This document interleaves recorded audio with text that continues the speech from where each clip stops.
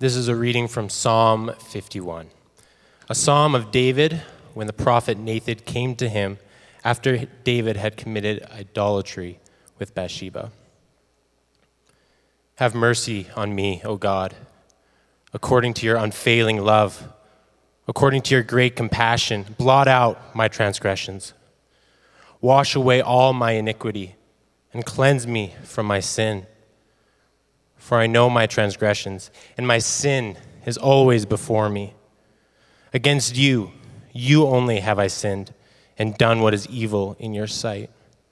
So you are right in your verdict and justified when you judge. Surely I was sinful at birth, sinful from the time my mother conceived me. Yet you desired faithfulness even in the womb. You taught me wisdom in the secret place.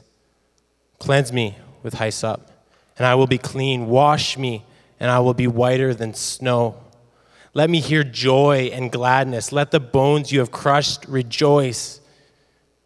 Hide your face from my sins and blot out all my iniquity. Create in me a pure heart, O God, and renew a steadfast spirit within me.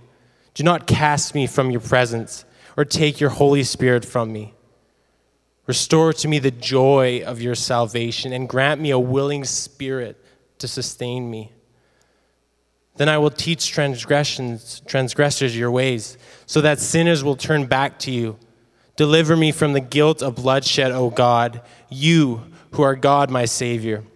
And my tongue will sing of your righteousness. Open my lips, Lord, and my mouth will declare your praise.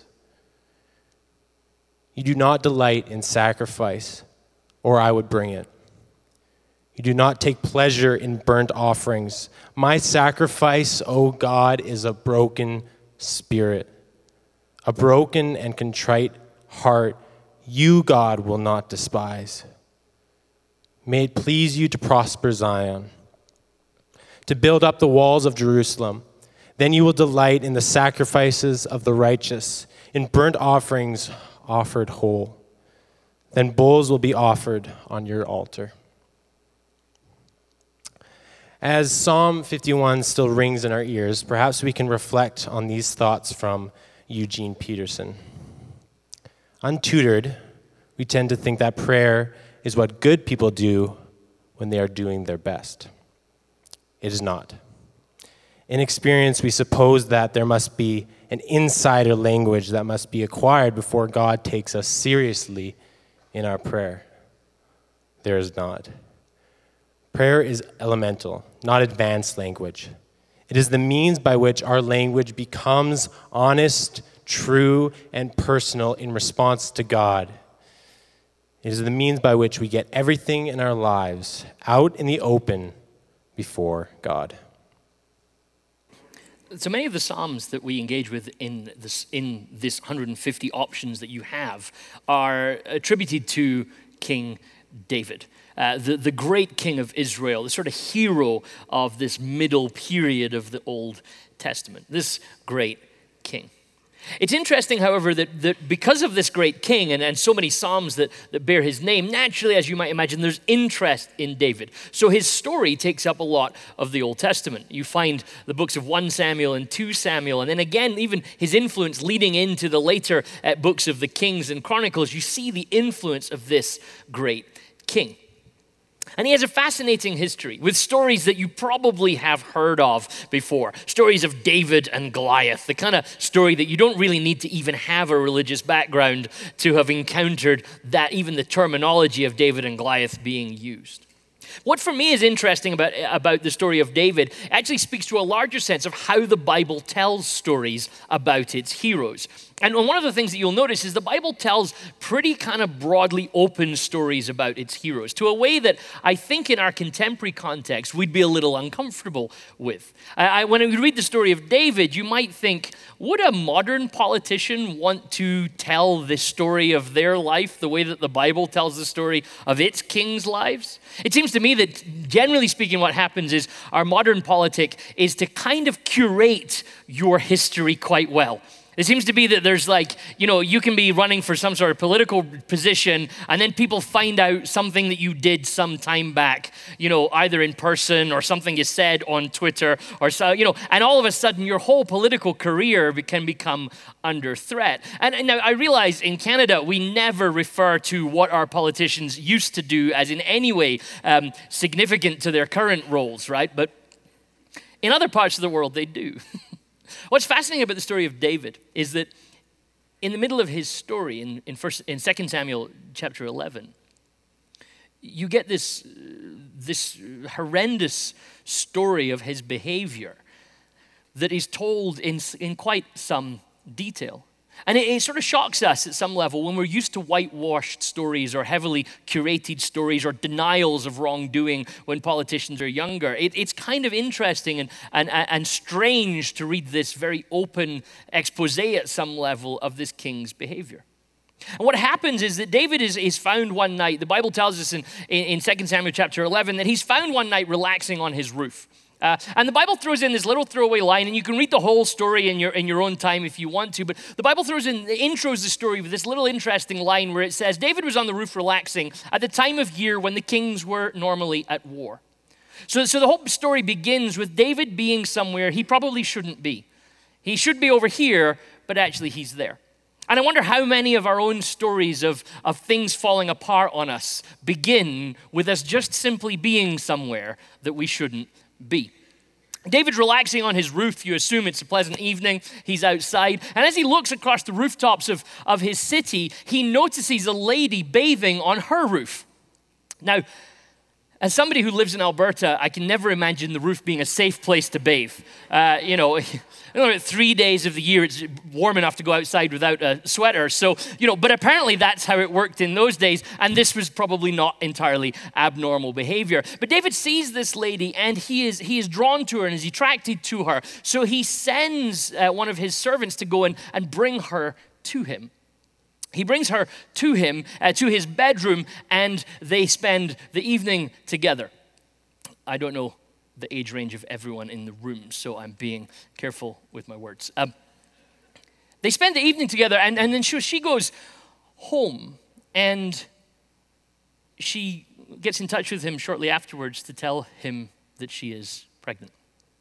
This is a problem for David, and he perceives this as a problem, but he very quickly then decides that he can sort of sort this situation out. So he gets in touch with the war front where his general is because he knows that her husband Uriah is part of his army. And he suggests that Uriah should come home. And his theory is if we give Uriah a week of leave with his wife, then nobody will be suspicious of my involvement in this particular story. The problem of the story is that Uriah has a much better moral code than David has at this particular moment. And Uriah says, wait a minute, this would be wrong. I can't come back and have a week's leave with my wife while all of my fellow soldiers are fighting and potentially dying on a war front. So he comes back because the king has told him to, but refuses to stay at home, therefore blowing holes in David's clever plot to cover everything up. So David then hatches a new plot in which he now decides, he sends another message back to the general and says, in the next battle, when the battle's raging, just step back from Uriah so that he's on his own, which the general does, and Uriah is killed in battle. Now, in one sense, I hear this story. So we have this king, this man of immense power. He has access to sort of, like Israel at this particular point is getting towards its strongest in its history. It has huge power in the region that it's in. David has multiple wives and concubines and let's not go into the ethics of that right now, but he looks across this rooftop and he sees this lady, someone else's wife that he wants. And he comes to her. It's interesting that often it's referred to as David and Bathsheba's adultery.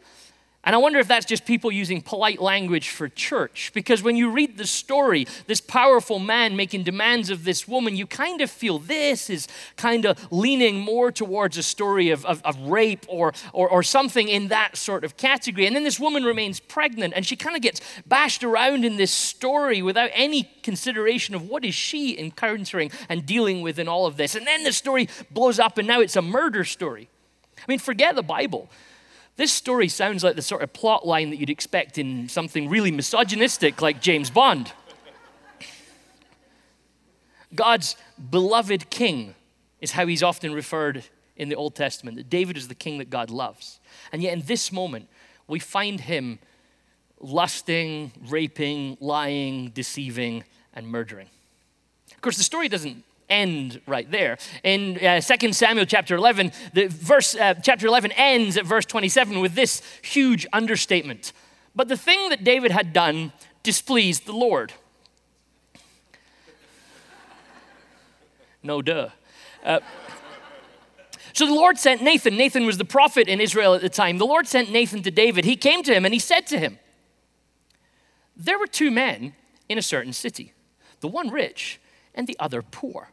The rich man had very many flocks and herds.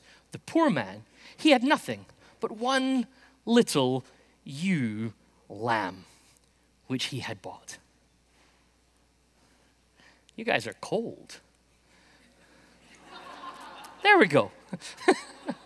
I kind of wonder about this story. Like imagine, wandering into Trudeau's office and saying, I'm here to talk to you about your economic policy in Alberta. And I'm going to begin with a story about a little sheep. Or tweeting Donald Trump back a story about a little sheep that will help him understand how his behavior is going. It's like Nathan comes in and he turns the emotional dials up to 11. And like in all of this chaos, like what possesses him to come in with, I got just this story for this situation. So the man brought this sheep up, Nathan continues, and it grew up with him and with his children. Oh. And it used to eat of his meager fare and drink from his cup and lie in his bosom. It was like a daughter to him. Now, there came a traveler to the rich man, and he was loath to take one of his own flock or herd to prepare for the wayfarer who had come to him. But he took the poor man's lamb and prepared that for the guest who had come to him. Come on. There we go. We're trying to live in this story for a little bit here. Then David's anger was greatly kindled against the man. Now just think about this, the story that he's told. Think about where David is at this particular moment in his life. Isn't it interesting how so often we can deal with and behave in particular ways, and yet we can bury that so deep within us that we think it's dealt with. But then it's like a pressure cooker of sorts, and the steam is trying to get out. And David's anger starts to be, this guy stole a sheep. Like how is David able to be angry at a sheep stealer when what he has done is literally still echoing in our ears in this particular story? But David's anger was greatly kindled against the man. He said to Nathan, as the Lord lives, the man who has done this deserves to die. This is what you call a blinkered opinion. He shall restore the lamb fourfold because he did this thing and because he had no pity. And this story has gone exactly as Nathan intended it to. Nathan is a master storyteller, and he is really happy because now he delivers his line. You are the man. David hears this story and somehow isn't able to that point where you're hearing a story and nothing triggers in David's mind to go, this is sounding slightly familiar. Nothing as David's hearing this story is he thinking, just sounds like something I did once. I should politically be careful in how I answer this.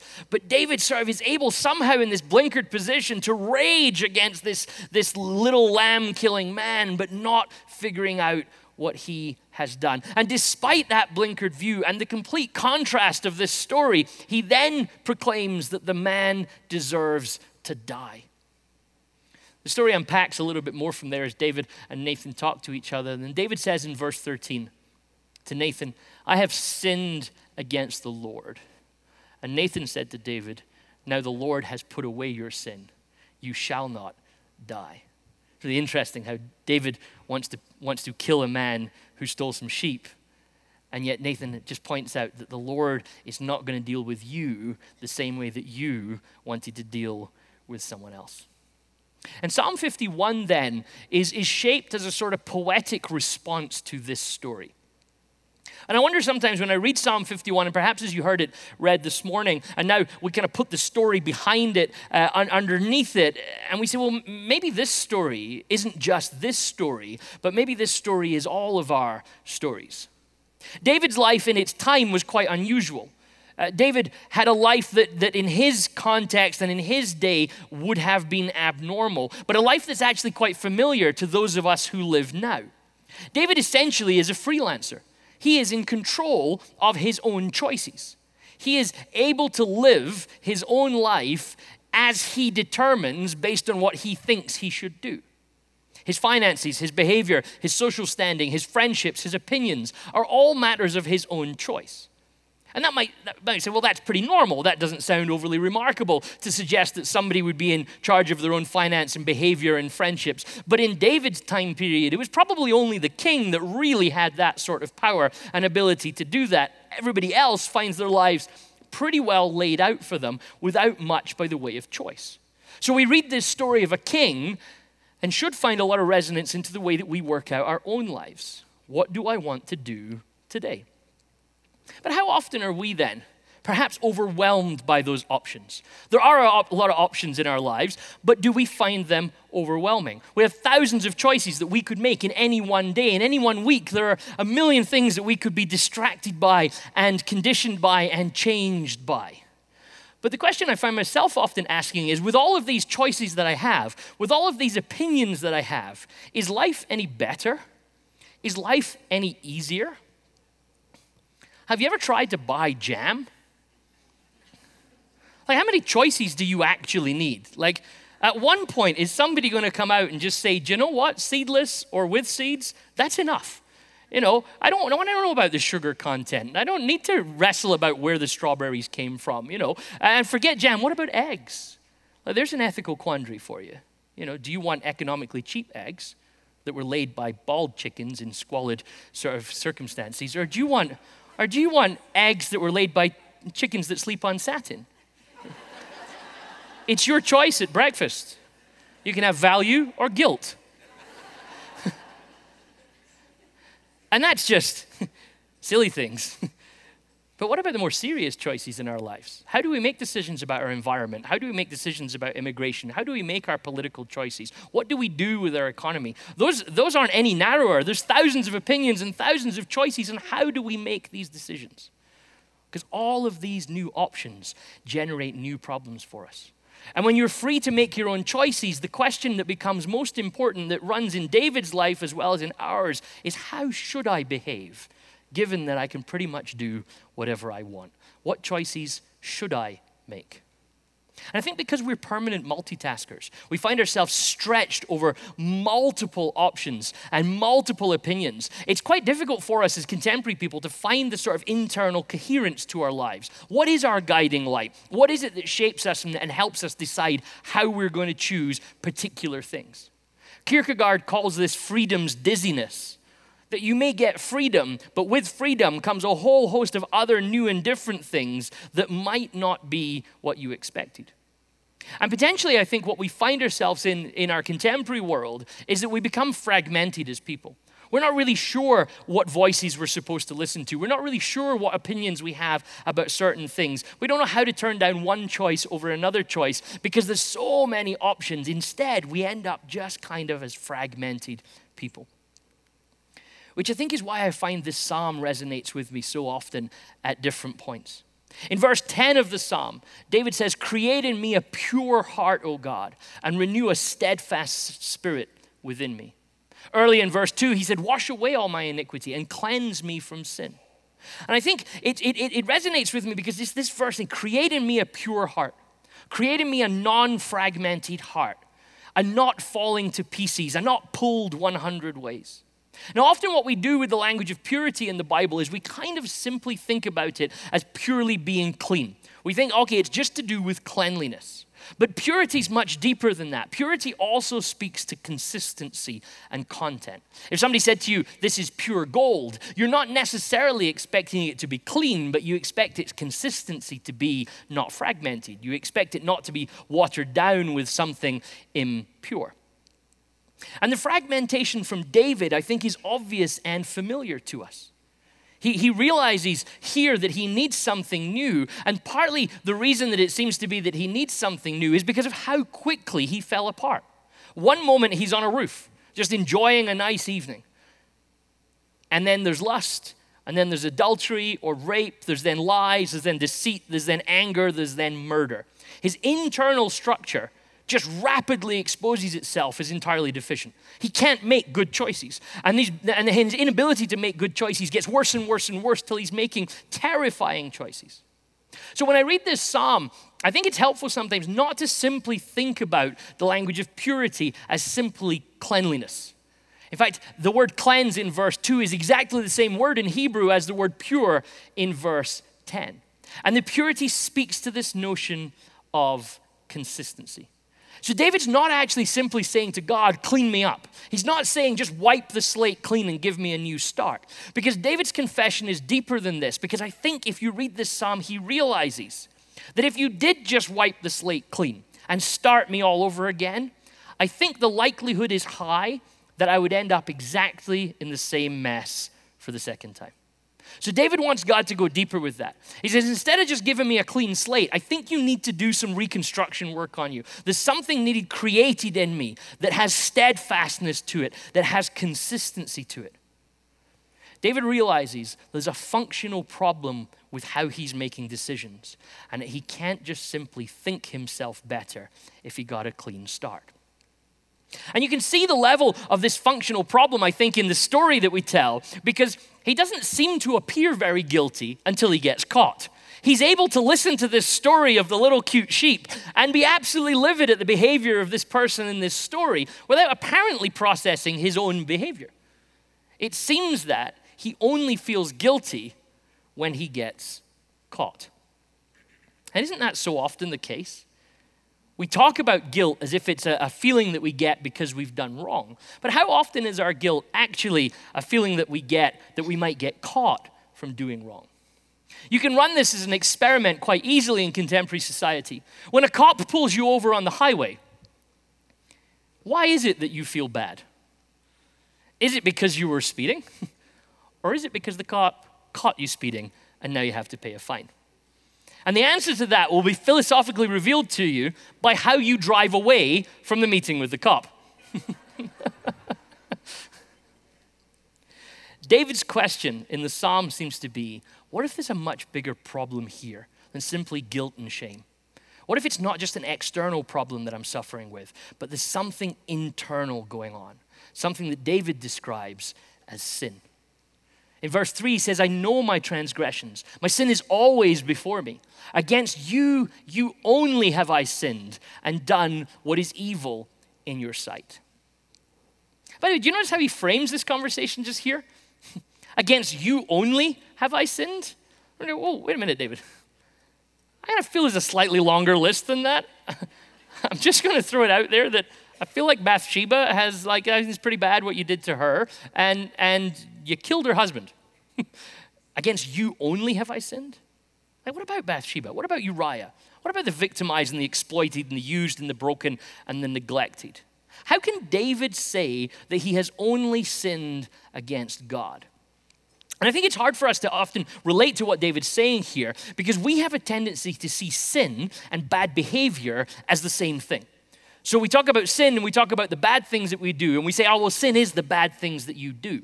Now, it's very easy to do that, and you'll find that is the way that most people regularly talk about sin. They say sin and bad things, it's all the same thing. But what that does is very subtly transitions how we have conversations about sin, and it moves the conversation about sin into an ethical conversation. It becomes a conversation about behavior. It becomes a conversation about morality. And that then allows us to do something that we love to do, which is rank sins in some sort of order of priority. Like, well, no one will know about this sin, so that's not so bad. Nobody got hurt with this particular thing, so that's okay. And everybody else is doing it, so, how can that be wrong? People magazine some years ago produced a Sindex where they had they surveyed their readers and had them kind of categorize sins in order from worst to best. And as you would expect, that murder, abuse, rape were ranked very highly, much higher than kind of things like CD piracy and swearing, because they're definitely not really a big issue. But this is a far too small understanding of sin. For David understands that sin is not an ethical issue. Sin is a theological issue. And therefore, because it's a theological issue, it's not about the things that we've done against each other. It's about what this thing says and who it's directed to. And for the Bible, sin is always directed towards God, which is why the Bible's never that interested in the size or the intensity or the impact of sin. Because sin isn't measured biblically by all of those things. It's measured by who it's against. And so when we judge our sin against somebody else's sin, what we're actually exposing is that we've forgotten how sin works. We've forgotten that sin's not about how big it is or how impacting it is or how intentional it is. It's about the fact that sin gets in the way of our relationship with the God who loves us. Which is why Paul says in Romans, he says that all have sinned and fall short of God's glory. It's not about how big it was or how small it is. It's the fact that sin has separated us from our God. And of course, let's be honest, we don't like talking about sin. It's kind of uncomfortable. You know, we're going, hey, it's summertime, David, like chill out. We were here for something more about ice cream. And the story about the lamb, that was a good place to start. But now it's gotten a little intense. We don't like talking about sin. And my suspicion is that one of the reasons we don't like talking about sin is because it's a spiritual issue. And our society constantly tries, we've said this a lot this year, but we'll keep saying our society constantly tries to keep all of our conversations in a non-spiritual context, even within religion. So what we do then in secular society is we don't want to talk about sin, but what fascinates me is that we love talking about what's wrong. You can walk into any polite conversation and start a conversation about what's wrong with the world, what's wrong with your country, what's wrong with your society, what's wrong with your neighborhood, your street. All of these things are perfectly acceptable to talk about. But the problem is we're then often talking about ethics and morals rather than what actually theologically might be the problem beneath the reason why everything is wrong. And so in secular society, we talk a lot about what's wrong, but never theologically. So our conversations about all of these things get moved from theological sin conversations over into conversations that happen within the sciences. So our conversation about greed, not about Greece. Talk about that another time. Our conversations about greed happen in the form of economics. Our conversations about our own selfishness often are worked out politically. And our conversations about guilt are pushed towards psychologists. Now, I'm a big fan of therapists. I think we should all think very carefully about what they can do for us and how they can help us. But your therapist can't give you forgiveness. Your therapist can't deal with your guilt. And unfortunately, what we've done in contemporary society, by refusing to have a spiritual conversation, we leave certain problems still present because you can't think them away. You can't deflect the need for forgiveness. The psalmist realizes this. He says, you don't delight in sacrifice, or I would bring it. You don't take pleasure in burnt offerings. There's not things that I can really do that actually make any difference. And in verse 17, my sacrifice, O God, is a broken spirit. A broken and contrite heart, you, God, will not despise. We need to come to a point where we realize that the internal fragmentation of our lives needs to be admitted to. That actually there's a brokenness between us and God that has to be dealt with. And that comes in the form of a beautiful prayer that goes something along the lines of, God, help. I'm a mess. Bono, our theologian in residence during this Psalm series, says this: coolness might help your negotiation with people through the world. Maybe. But it's impossible to meet God with sunglasses on. Perhaps we say it in a different way like this. In forgiveness, attitude matters. See, because there's different types of ways to ask for forgiveness. There's a sort of false pseudo-forgiveness, which is actually revenge. Where you go claiming that you're seeking forgiveness from someone, but really it's an excuse to air your problem with that person as to why there's a problem in the first place. Or perhaps you've been in the sort of situation where you go to someone with an apology, but your apology is a very carefully crafted cruise missile, which is designed to extract an apology back from them. And I don't know if you've ever been in a situation where you went to someone to say sorry, and they've not said sorry back, which I realize it is rare in Canada, but they've not said sorry back and meant it. And you walk away livid, like, I can't believe I apologized to them, and they didn't apologize back to me. And if we're brave enough to realize it, the reason we're mad is because our apology wasn't real, because it was a sort of pseudo-apology. There's also a sort of victim mentality that can happen, which is where we blame everything and everyone else, and therefore refuse to take responsibility for our own behavior. Now, there are victims in the world that need help and that need our care and our compassion. The difficulty is when we all insist on playing the role of the victim, it actually sort of makes it easier for us to ignore the actual victims out there. But our own victimhood that we sort of take on and don because it's a way for us to sort of wear it without having to deal with our own wrongdoing has become increasingly common in our world today. And when I read this story of David and I read this psalm, I find myself thinking how much I need people in my life, people who I trust, who can tell me that I'm wrong. People that I believe have the best interests of me, that Nathan comes and he wants to save David. And the only way to do it is to point out, David, you're a mess and you're trying to deny it. I feel like we all need that sort of Nathan character in our lives, that person who will step into the mess and say, you got to get out of this, but you got to take some responsibility if you're going to. But how we respond to that seems to me to be hugely important. The psalmist mentality in Psalm 51 is to openly admit to the mess and the brokenness. But the beauty of his ability to admit to this mess and brokenness is that there's a deep reality that he's clinging to in the midst of this. There's something he's rooting himself in. And it's given to us right at the very start of the psalm. Have mercy on me, O God, according to your unfailing love. According to your great compassion, blot out my transgressions. This is the Bible's story. It's not just the story of Psalm 51, it's the Bible's story. Before we get to confession, before we get to ask for forgiveness, we know that God's love is unfailing. It precedes everything. And this idea of loving kindness, this translated in this version as the unfailing love. Well, I want to talk to you a little bit more about this next week. But for now, let's just simply say this. This Hebrew concept of unfailing love is the love that ensures that the relationship is never permanently broken, even when your behavior suggests it should be. And so it becomes the one thing that David is confident in, that he knows that God's love will supersede anything that he does. And this at some level is the gospel sewn into the pages of the Old Testament, that God's unfailing love precedes everything.